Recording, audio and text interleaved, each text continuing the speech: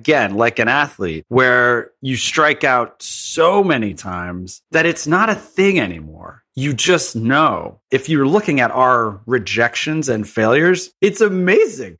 It's overwhelming. It's constant. You cannot think of that as a rejection or a failure or a no or a pass or whatever that language that you've been taught is, because that's what people are quote unquote afraid of, right? They're afraid of a no or a pass or whatever. There is no fear. You have to think of it as this is just a step. Welcome to the Mitlin Money Mindset. This is a podcast that's all about getting your mind right when it comes to all things money. In every episode, we go deep with engaging guests who provide tangible takeaways and a whole lot of joy along the way. I hope you enjoy these conversations as much as I enjoyed having them. Let's dive into today's show.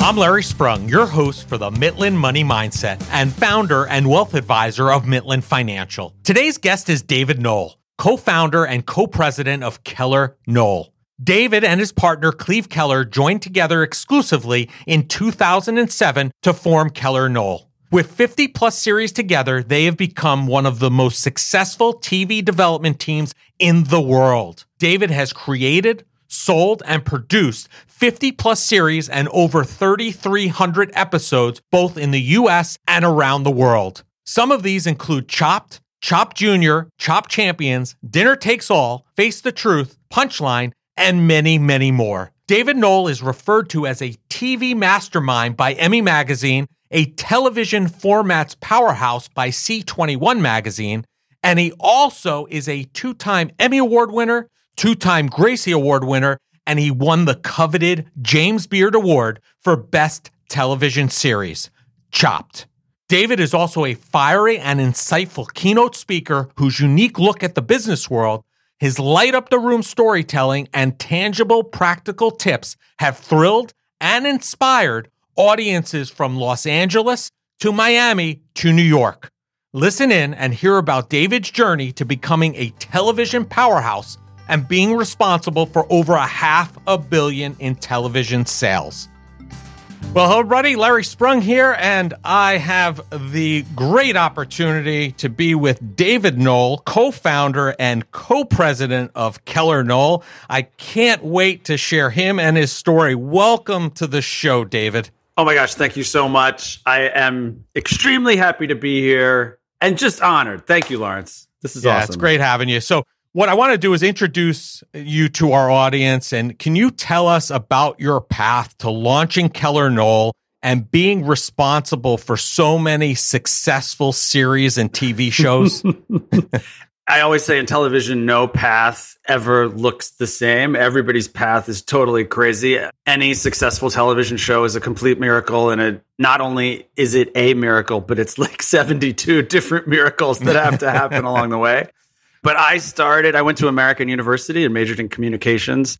And the reason I went to American, I did a whole bunch of college tours and I didn't really know what I was looking for. And American University had this big, on the side of the campus, tucked away in the back behind a parking lot, they had this big old ancient empty TV studio.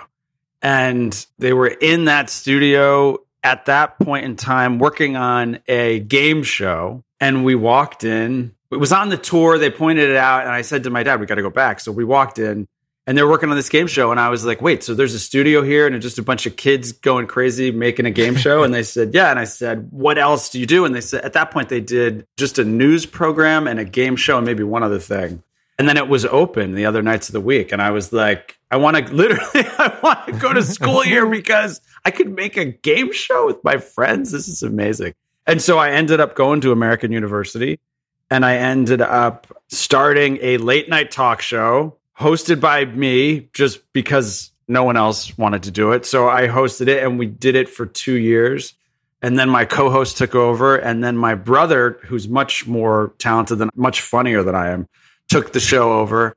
And then we were able, much later, I then started working at MTV Networks for MTV and VH1 and doing a bunch of projects for Nickelodeon and Comedy Central, and then was able to pitch that show His version was called Midnight with Chris Knoll.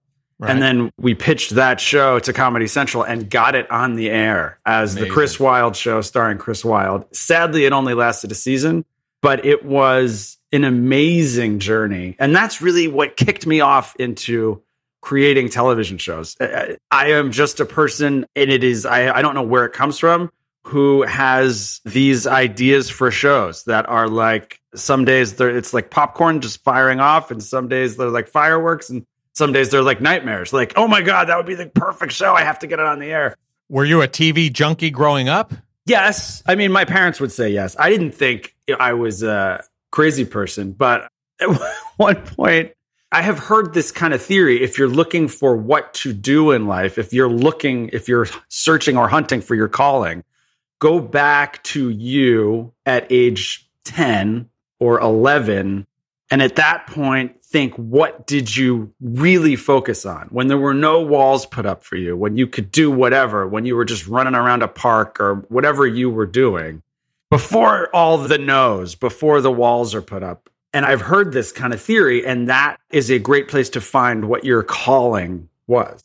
And I always thought that was interesting. And I would have said, oh, yeah. I ran around a lot and played sports and watched a lot of TV and whatever.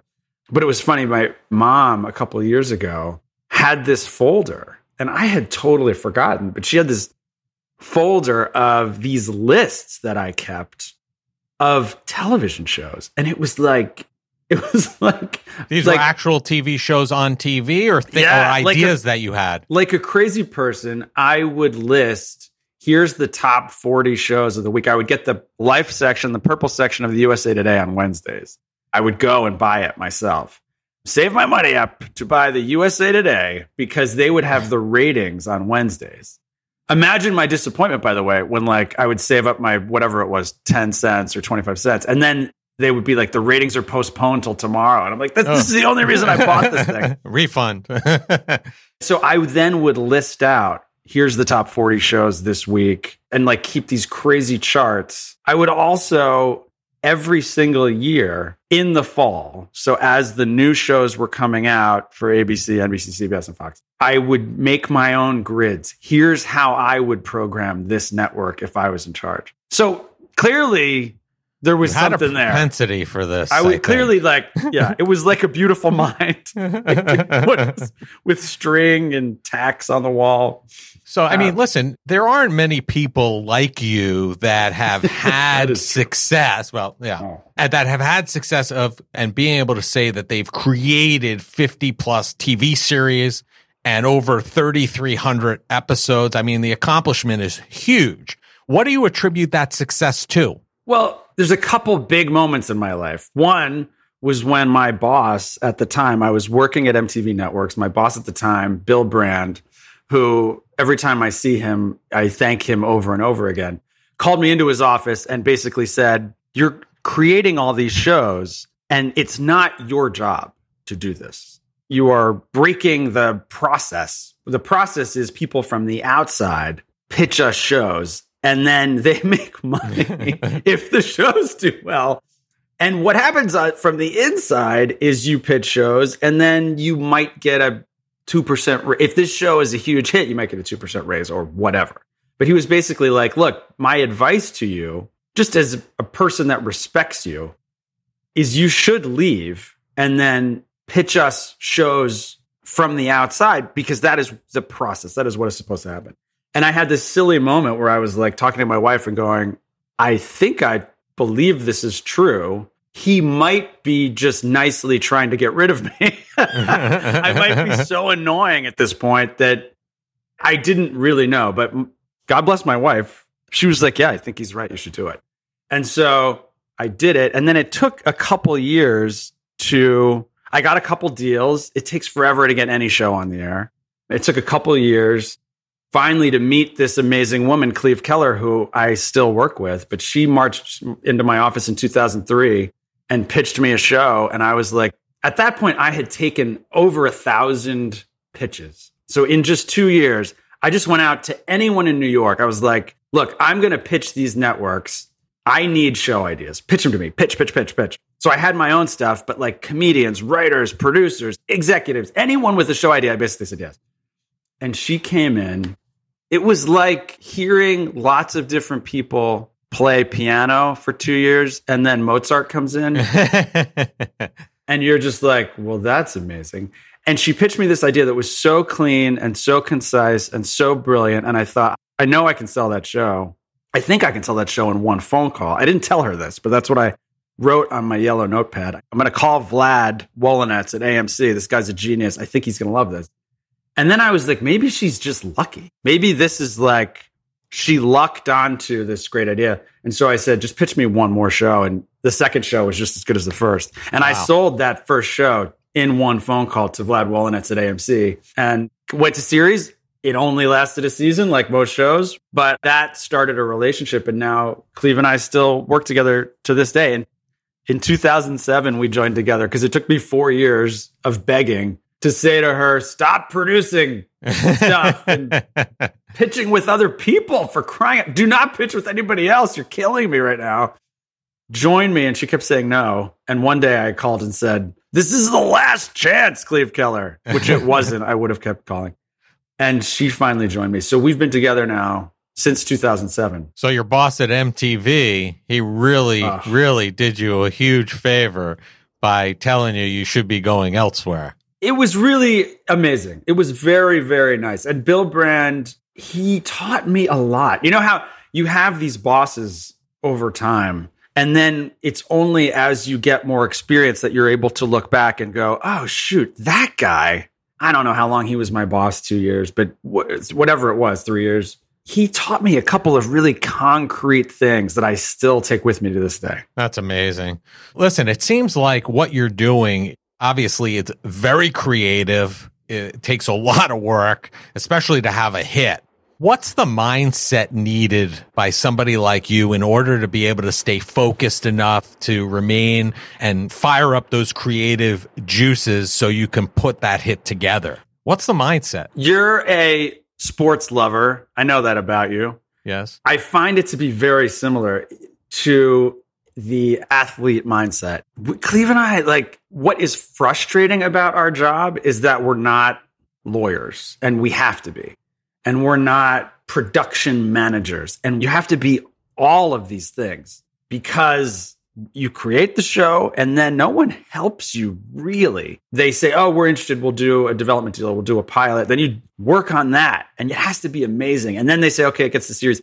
And you're building a team. But the whole time you have to guide this show up until the point where there's a machine in place, like there is obviously for Chopped at this point. It's over 900 episodes across the franchise. Or America Says, which is our game show. It's over 400 episodes now. There's a machine in place, right?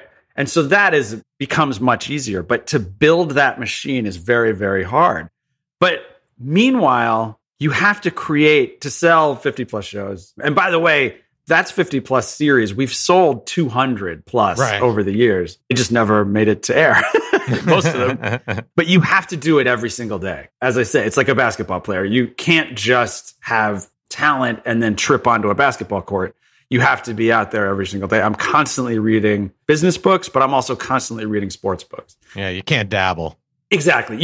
You have to throw yourself into it. And every pitch, Cleve and I go through a ton of coffee because we're coffee people and because every pitch you have to be on. Like we pitch like Jordan played. That's, Jordan was like, I'm going to go out there and I'm going to play every single game like it's the most important game I've ever played. And that is how we pitch. We prepare, we talk, we discuss, we worry, we agonize, we look at the language of the pitch, we look at the visuals. We take every single pitch like this one could be chopped. So it better be amazing. Yeah, I think that's a great point, and I think it's a really good point for our entrepreneurs that are listening out there. Absolutely. Or even if you're an employee in a company and you have a key role, because I think that that's really what you have to do to become successful is become the master of the craft. You can't be a jack of all trades, master of none, as they say. I think I like to say you have to be a half an inch deep and a mile wide almost, and You don't want to be that. Basics, like Jordan, right? You're going to go out there every day and be competitive. Absolutely. So are a lot of other people. Yeah. But what also helps is to play. And if you're an entrepreneur or if you're just working at a business, to play every day with a sense of enjoyment. I've talked to a lot of managers. I've talked to a lot of CEOs. I've talked to a lot of people who oversee vast numbers of people. They want to see people who work really hard and are focused every day. But they also want people who bring a sense of joy to the work, a sense of enjoyment. This is the job you chose. If it's a random Tuesday, whatever job you're doing, you chose that job. That is your choice. Right. Enjoy it. And I think 99% of the time, that will help you. Now, look, it's not always going to work. And Cleve and I are these examples of we face failure, massive failure every single day, like constantly people taking these pitches that we think are absolutely perfect. This is what you're looking for. We have crafted the perfect show. Clearly, this is the next Chopped. And then they pass, and they pass in an insulting way. You often, like right. They say things and your mind is blown. I was like, do you know who we are? I don't say that to them, but let's talk about Chopped for a second, because you mentioned it and it's one of your biggest successes, which I have to say, in full disclosure to you and everybody else, it is a huge excitement with my family. We love watching the show. We've sat incessantly in front of the TV to watch that show. My kids, since they were little, love watching that show. How did that show come to be? First of all, I love you. I love your family. I love all the choices you guys are making. Very, very smart family. As I say, I've been creating shows a long time. At one point, it was 2007. 2007, Cleve and I were based in New York. We were working with this brilliant creative executive named Mike Krupat, and he was based in LA. And Mike and I had a series of discussions. We were obsessed with this show called Eliminate. Okay. And it'll all come clear to you since you've seen Chopped. But Eliminate was this trashy show. And by the way, I'm not saying Mike and I would watch episodes of Eliminate and it was research. Exactly. But we would study that show and the way they moved from beat to beat in that format. And it was a woman who would go on this date with 4 guys and eliminate one of them at key times right after the commercial break throughout the show until there was one guy left, and then they would jump in the jacuzzi together and everything was great. Classy television. Classy television. But we were in the Maury Povich era? Exactly. There was Jenny Jones and Maury Povich. It was great times. We were obsessed with how great that was and how much that moved and how interesting that was. And could that be done for other genres? And then obviously we were also obsessed at that point. Food Network had a show called Iron Chef, and Iron Chef's one of the great formats of all time. But we really studied Iron Chef. I remember watching 4 episodes one day. And just when you watch and are studying a show and you watch 4 or 5 episodes in a row, you start to realize things that the producers are doing, the choices that people have made, for better or worse. And one of the things we noticed about Iron Chef was later in the episode, 2/3 of the way in, maybe even just halfway, and it started to get boring because it's just 2 chefs and they're just cooking one meal. Right. And so I was about to pitch the great Charles Norlander at the Food Network. Charles is extremely smart. I have always found him very intimidating. He always dresses well. He has these great glasses. Maybe that's it. He's very well spoken. And I was about to pitch Norlander. It didn't have any shows that I loved. And Mike called me the day before, 2 days before, whatever it was. And we had been calling this Eliminate format a 4-3-2-1 because there's 4 guys, and then it goes down to 3, and then 2, and then 1. Mike called and was like, well, what if we did a 4-3-2-1 for cooking? And I was like, oh my gosh, of course, it's brilliant. And in the next, I think we came up with the word Chopped 4 minutes later. It was literally like, Mike said, I think actually he said, what if it's 5 chefs? And I was like, that seems like a little too much. What if it's 4? And then it's 3 competitions. And then he said, it's appetizer, main course, dessert. I was like, oh my God, you're amazing. And I was like feverishly writing notes and then back and forth. And then I said, it's that silver dome. I didn't know what it was called at that point. And he lifts it up and that's the meal. It's like that American Idol moment or whatever. And I'm like, oh, and he says, you've been chopped. It's called chopped. And we went completely crazy. That is amazing. But what's insane about that story is Cleve and I have had moments like that so many. I mean, we had one last week where we're like, this is the greatest show of all time. And the odds are 99 times out of 100, maybe more, 999 times out of 1,000, that show hits air and no one's ever heard of it, or it doesn't even make air, or you don't even pitch it for some reason. So that it all worked. I mean, I pitched that in 2007. It took us 2 years and 2 pilots to get it to air. And if you looked at the pilot, you would say this is exactly the show that you guys had, and that whole journey was crazy, but it made it. Well, Chopped sounds a lot better than a Lima Chef. Exactly. Exactly. So, but to go in and say it's basically Iron Chef meets Eliminate. Right. Was a big moment because obviously no one had ever said that to him before, right? Like the Food Network had not heard that pitch. That's an eye-opener. That's amazing. Now, to kind of dovetail on that, like the Chopped Junior series, was that thought about from the beginning, or was that just a formulation from just the simple success of Chopped itself, saying, hey, why don't we do this for a younger format to kind of get them involved and interested also in the franchise? Almost every moment on that show took years of pushing. Cleve and I worked for Barry Diller for 4 years. Barry Diller, if you're listening to this podcast and you don't know Barry Diller, you should look him up and study him. And we worked with him for 4 years. He's a billionaire. He runs IAC. He started the Fox network with The Simpsons and Tracy Ullman and Married with Children. He ran ABC for a while. He is brilliant. As I say, of the 20 smartest things I've ever heard in television, I think 17 or 18 of them were for Barry Diller, working for him for those 4 years.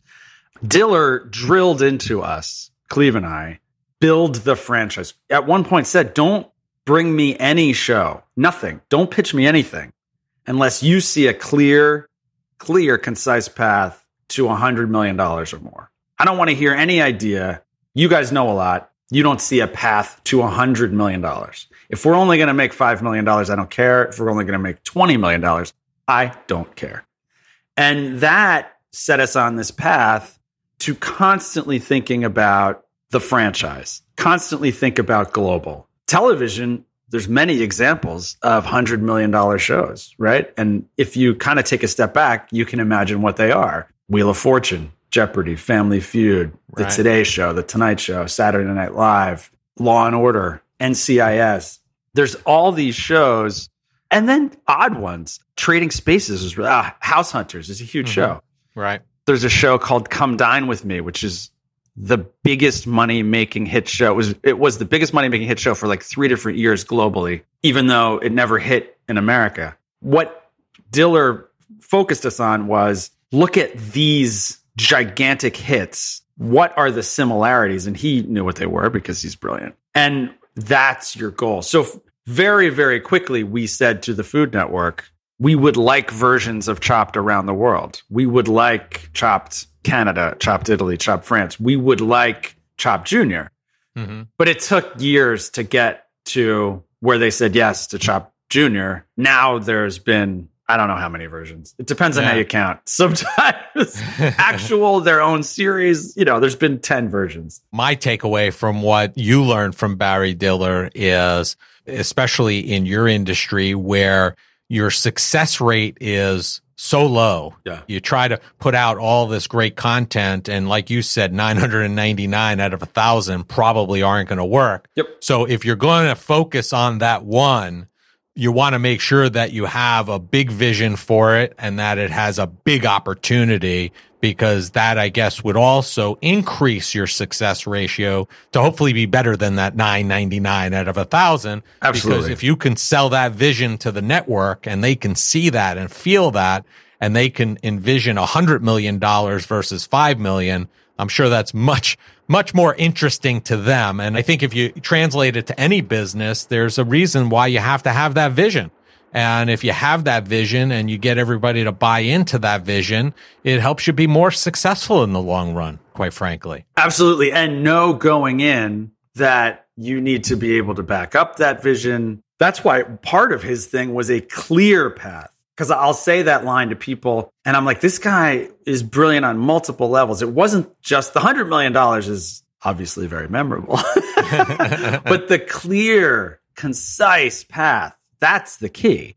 Because Charles Norlander from the Food Network will say very, very early on, maybe even in the first meeting, I said, this could be your Jeopardy. This could be something you put on multiple nights a week to lead into other shows. This could be something where you stripped it and you can marathon this. And every Tuesday night, you could have 5 episodes. And I'm sure he thought I was a crazy person, right? Right. But crafting Chopped from the beginning, the whole goal was Mike, Crew Pat, myself, Cleve, we loved the idea of it's almost like a sporting event. Like early on, we said we think, because Food Network at that point, viewership tilted female.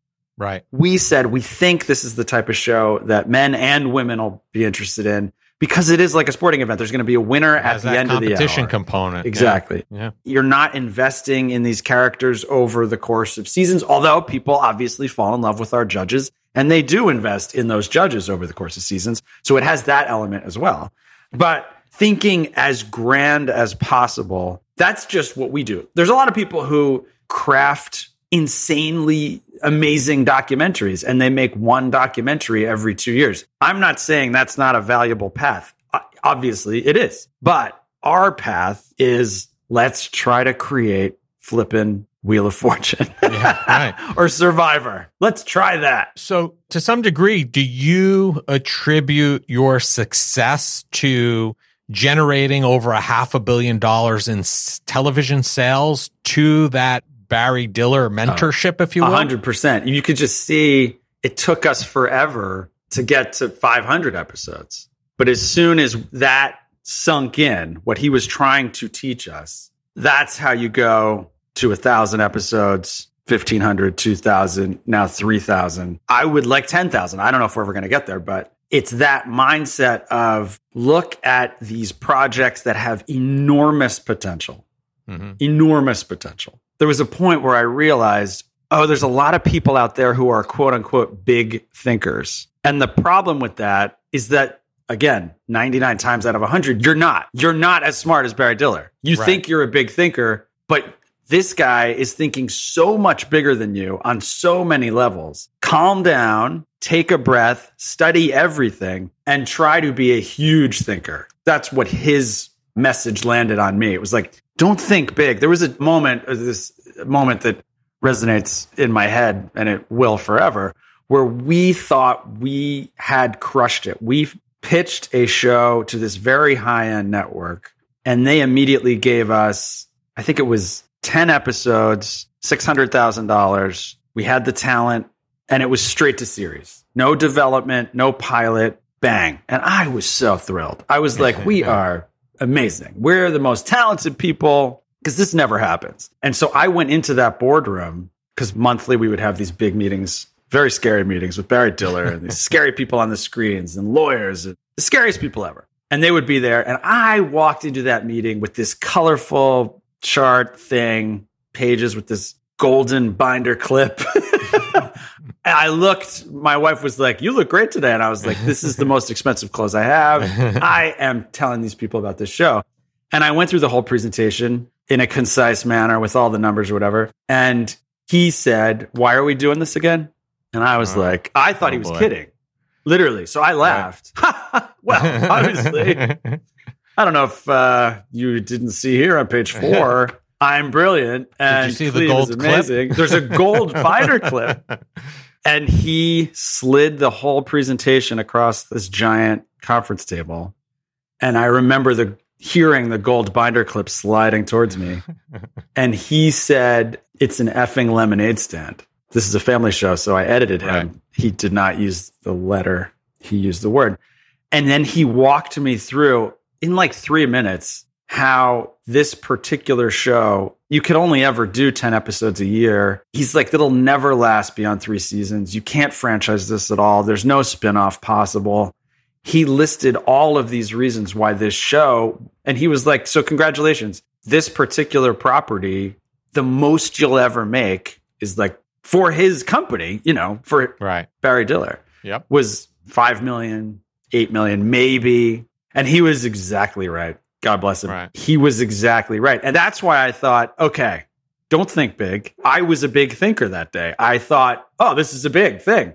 And he was on a level so far above. Before you go into any, especially as an entrepreneur, if you're looking to do something huge, you can't just be a big thinker. You have to relax, get all the information, know everything. I think the other takeaway is listen to your mentors. Oh gosh, pick them right and listen to them. I mean, that's my takeaway. He was a huge mentor to you and it's probably saved you a lot of heartache and headache ever since then because of following that piece of advice. Absolutely. So let's shift for a minute. And I think you touched on this, right? We were talking about, you talk about don't ever think big. And I think that's what you refer to is what that story there is. You really have to, if you're going to think big, you might be thinking big in your mind, and then you have to kind of take it to the next level and really blow the top off that thing to really think huge like you've never thought before, which is something as kids, I think you referred it back in the beginning, like, when you think about when you were 11 years old, think about what you were doing and what you enjoyed. At that point, we have no limitations. We have, the world is our oyster. We can dream. And somehow as we get older, we kind of lose that. And I think that that's what you're referring to is dream huge, pretend like you're a kid, lay down on the front lawn, look at the clouds and really think about how you can make this not big, but tremendous, huge, bigger than you ever thought about, right? Absolutely. And it really being around him for 4 years. And he's not a crazy person in any way. I mean, he's extremely scary every moment. His existence, his brain. I mean, he parked his yacht across the street, and that alone is very intimidating. Right. But the thought of, you're working in an industry where this much success can happen. Cleve and I, all the time, people think of game shows in a ridiculously trashy way, right? Like, you're just a game show creator is what I get a lot. Right. Diller didn't look at it that way. Diller looked at it as Wheel of Fortune, Jeopardy, Price is Right, Family Feud, Who Wants to Be a Millionaire, Deal or No Deal, but also then Survivor, American Idol, America's Got Talent, The Voice, Shark Tank. As I say, House Hunters, Chopped, MasterChef. These are extremely valuable properties. Like when we say, which is true, we've generated $500 million, over $500 million. That's just worth of production. Right. The advertising on those shows, an acquaintance of mine who works in cable sales, so this is just cable, it's not even broadcasting, was like, if you knew how much your shows generated for these companies, you wouldn't be, Dave Knoll, as happy as I'm sure there's some kind of factor, right? I don't know if it's 10 times or 20 times or 100 times, but I'm sure the networks know that if we have a successful series, that it's going to equate to this much in ad revenue, and it's going to be some factor of whatever the cost of the show is. These shows, the huge moneymaker really are the repeats. Chopped repeats really well. I don't make a dime when it airs the second time. America Says on the Game Show Network, it airs now 75 times a week. There's 5 new episodes this week, 70 repeats. In any industry, there's obviously a lot of money to be made, thinking as broad and big as possible. But it never hurts to make a lot of money for a lot of people. Eventually, that even helps you. Good karma, right? Good karma. So I've also seen you talk about there is no fear, right? I've seen you talk about that. What is that all about? Can you share that with our listeners? I hear so much, especially in entrepreneur circles, especially in sales. Well, I'm afraid to do this because of X, Y, and Z, or I tried this and I'm afraid, especially in television. But I would say in any entrepreneur activity, in any sales activity, not even that you have to, like people say, well, you have to face down your fear. Just No, there is none. Meaning there's no fear there. My favorite story about that is Stephen King, which is ironic because obviously he's Stephen King, the king of horror, king of making you afraid. Right. But Stephen King talks about and has written about when he was a kid, he would send submissions to these magazines. And we're talking like he's at this point 12 years old, 13 years old. And he would submit to his favorite magazines these stories that he would write. And he remembers the first rejection he got, because of course he got rejected. And he was so excited because the magazine wrote, and he was like, it was probably a form letter or whatever it was. But he was so excited that they took him seriously enough to send him a letter. And he grabbed a nail. At that point, he had these eaves over his bed, nailed the nail into the eaves and put the rejection letter above his bed. First thing he saw every morning, last thing he saw at night, his rejection, right?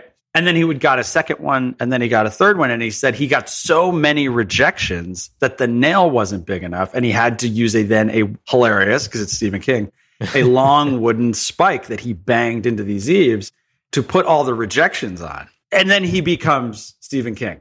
Right. That to me is exactly, again, like an athlete where you strike out so many times that it's not a thing anymore. You just know. Again, if you're looking at our rejections and failures, it's amazing. It's overwhelming. It's constant. You cannot think of that as a rejection or a failure or a no or a pass or whatever that language that you've been taught is, because that's what people are quote unquote afraid of, right? They're afraid of a no or a pass or whatever.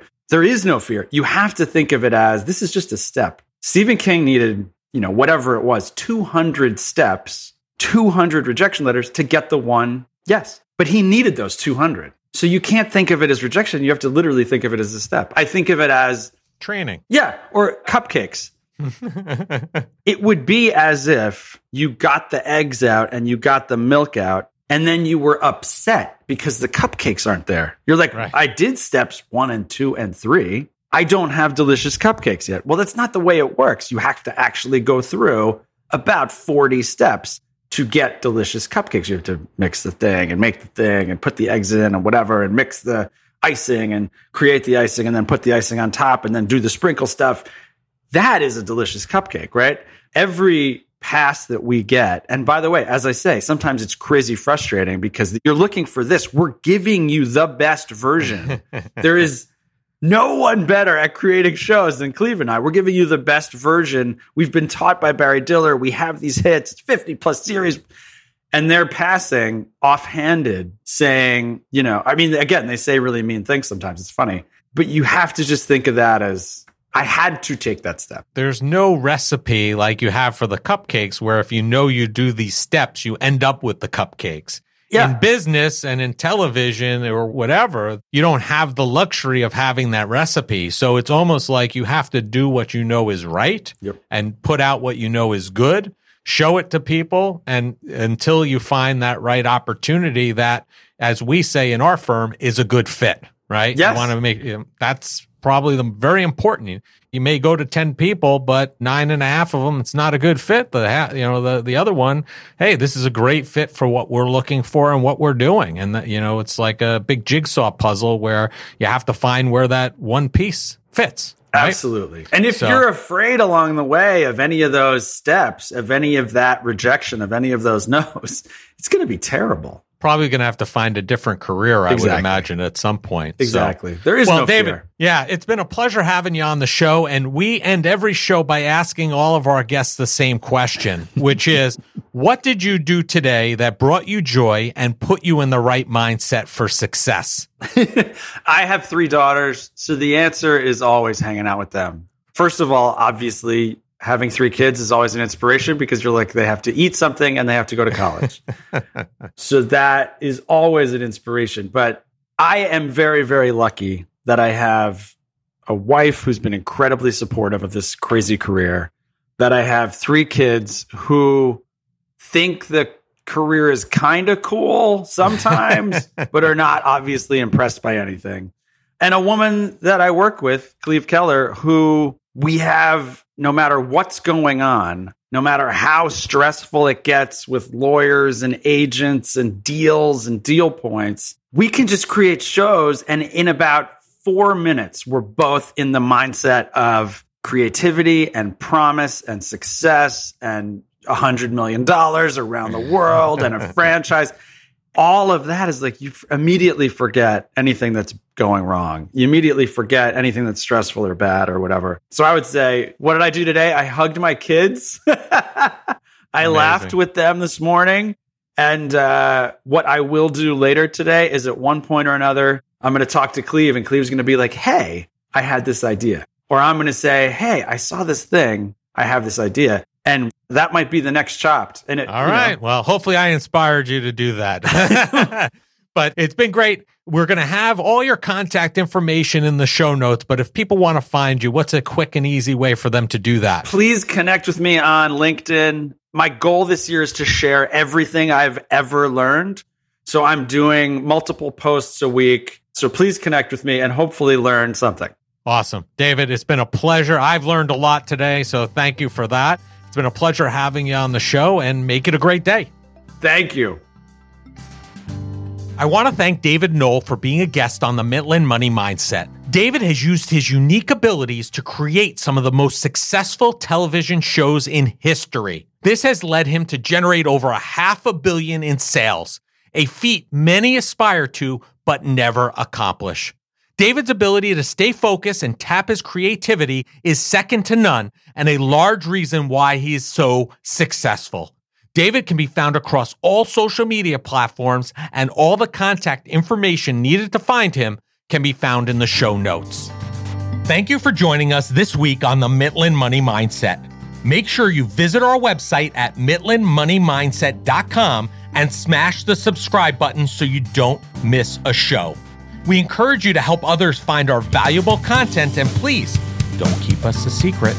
You can also schedule an Is There a Fit call right from our website or by using the link that you'll find in the description section of your podcast player or app.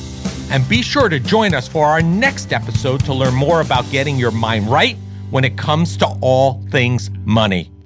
The opinions voiced in the Mitlin Money Mindset Show with Lawrence Sprung are for general information only and are not intended to provide specific advice or recommendations for any individual. Past performance is no guarantee of future results. All indices are unmanaged and may not be invested into directly. Investing involves risk, including possible loss of principal. No strategy ensures success or protects against loss. To determine what may be appropriate for you, consult with your attorney, accountant, financial or tax advisor prior to investing. Investment advisory services offered through CWM LLC, an SEC-registered investment advisor. Guests on the Mitlin Money Mindset Show are not affiliated with CWM LLC.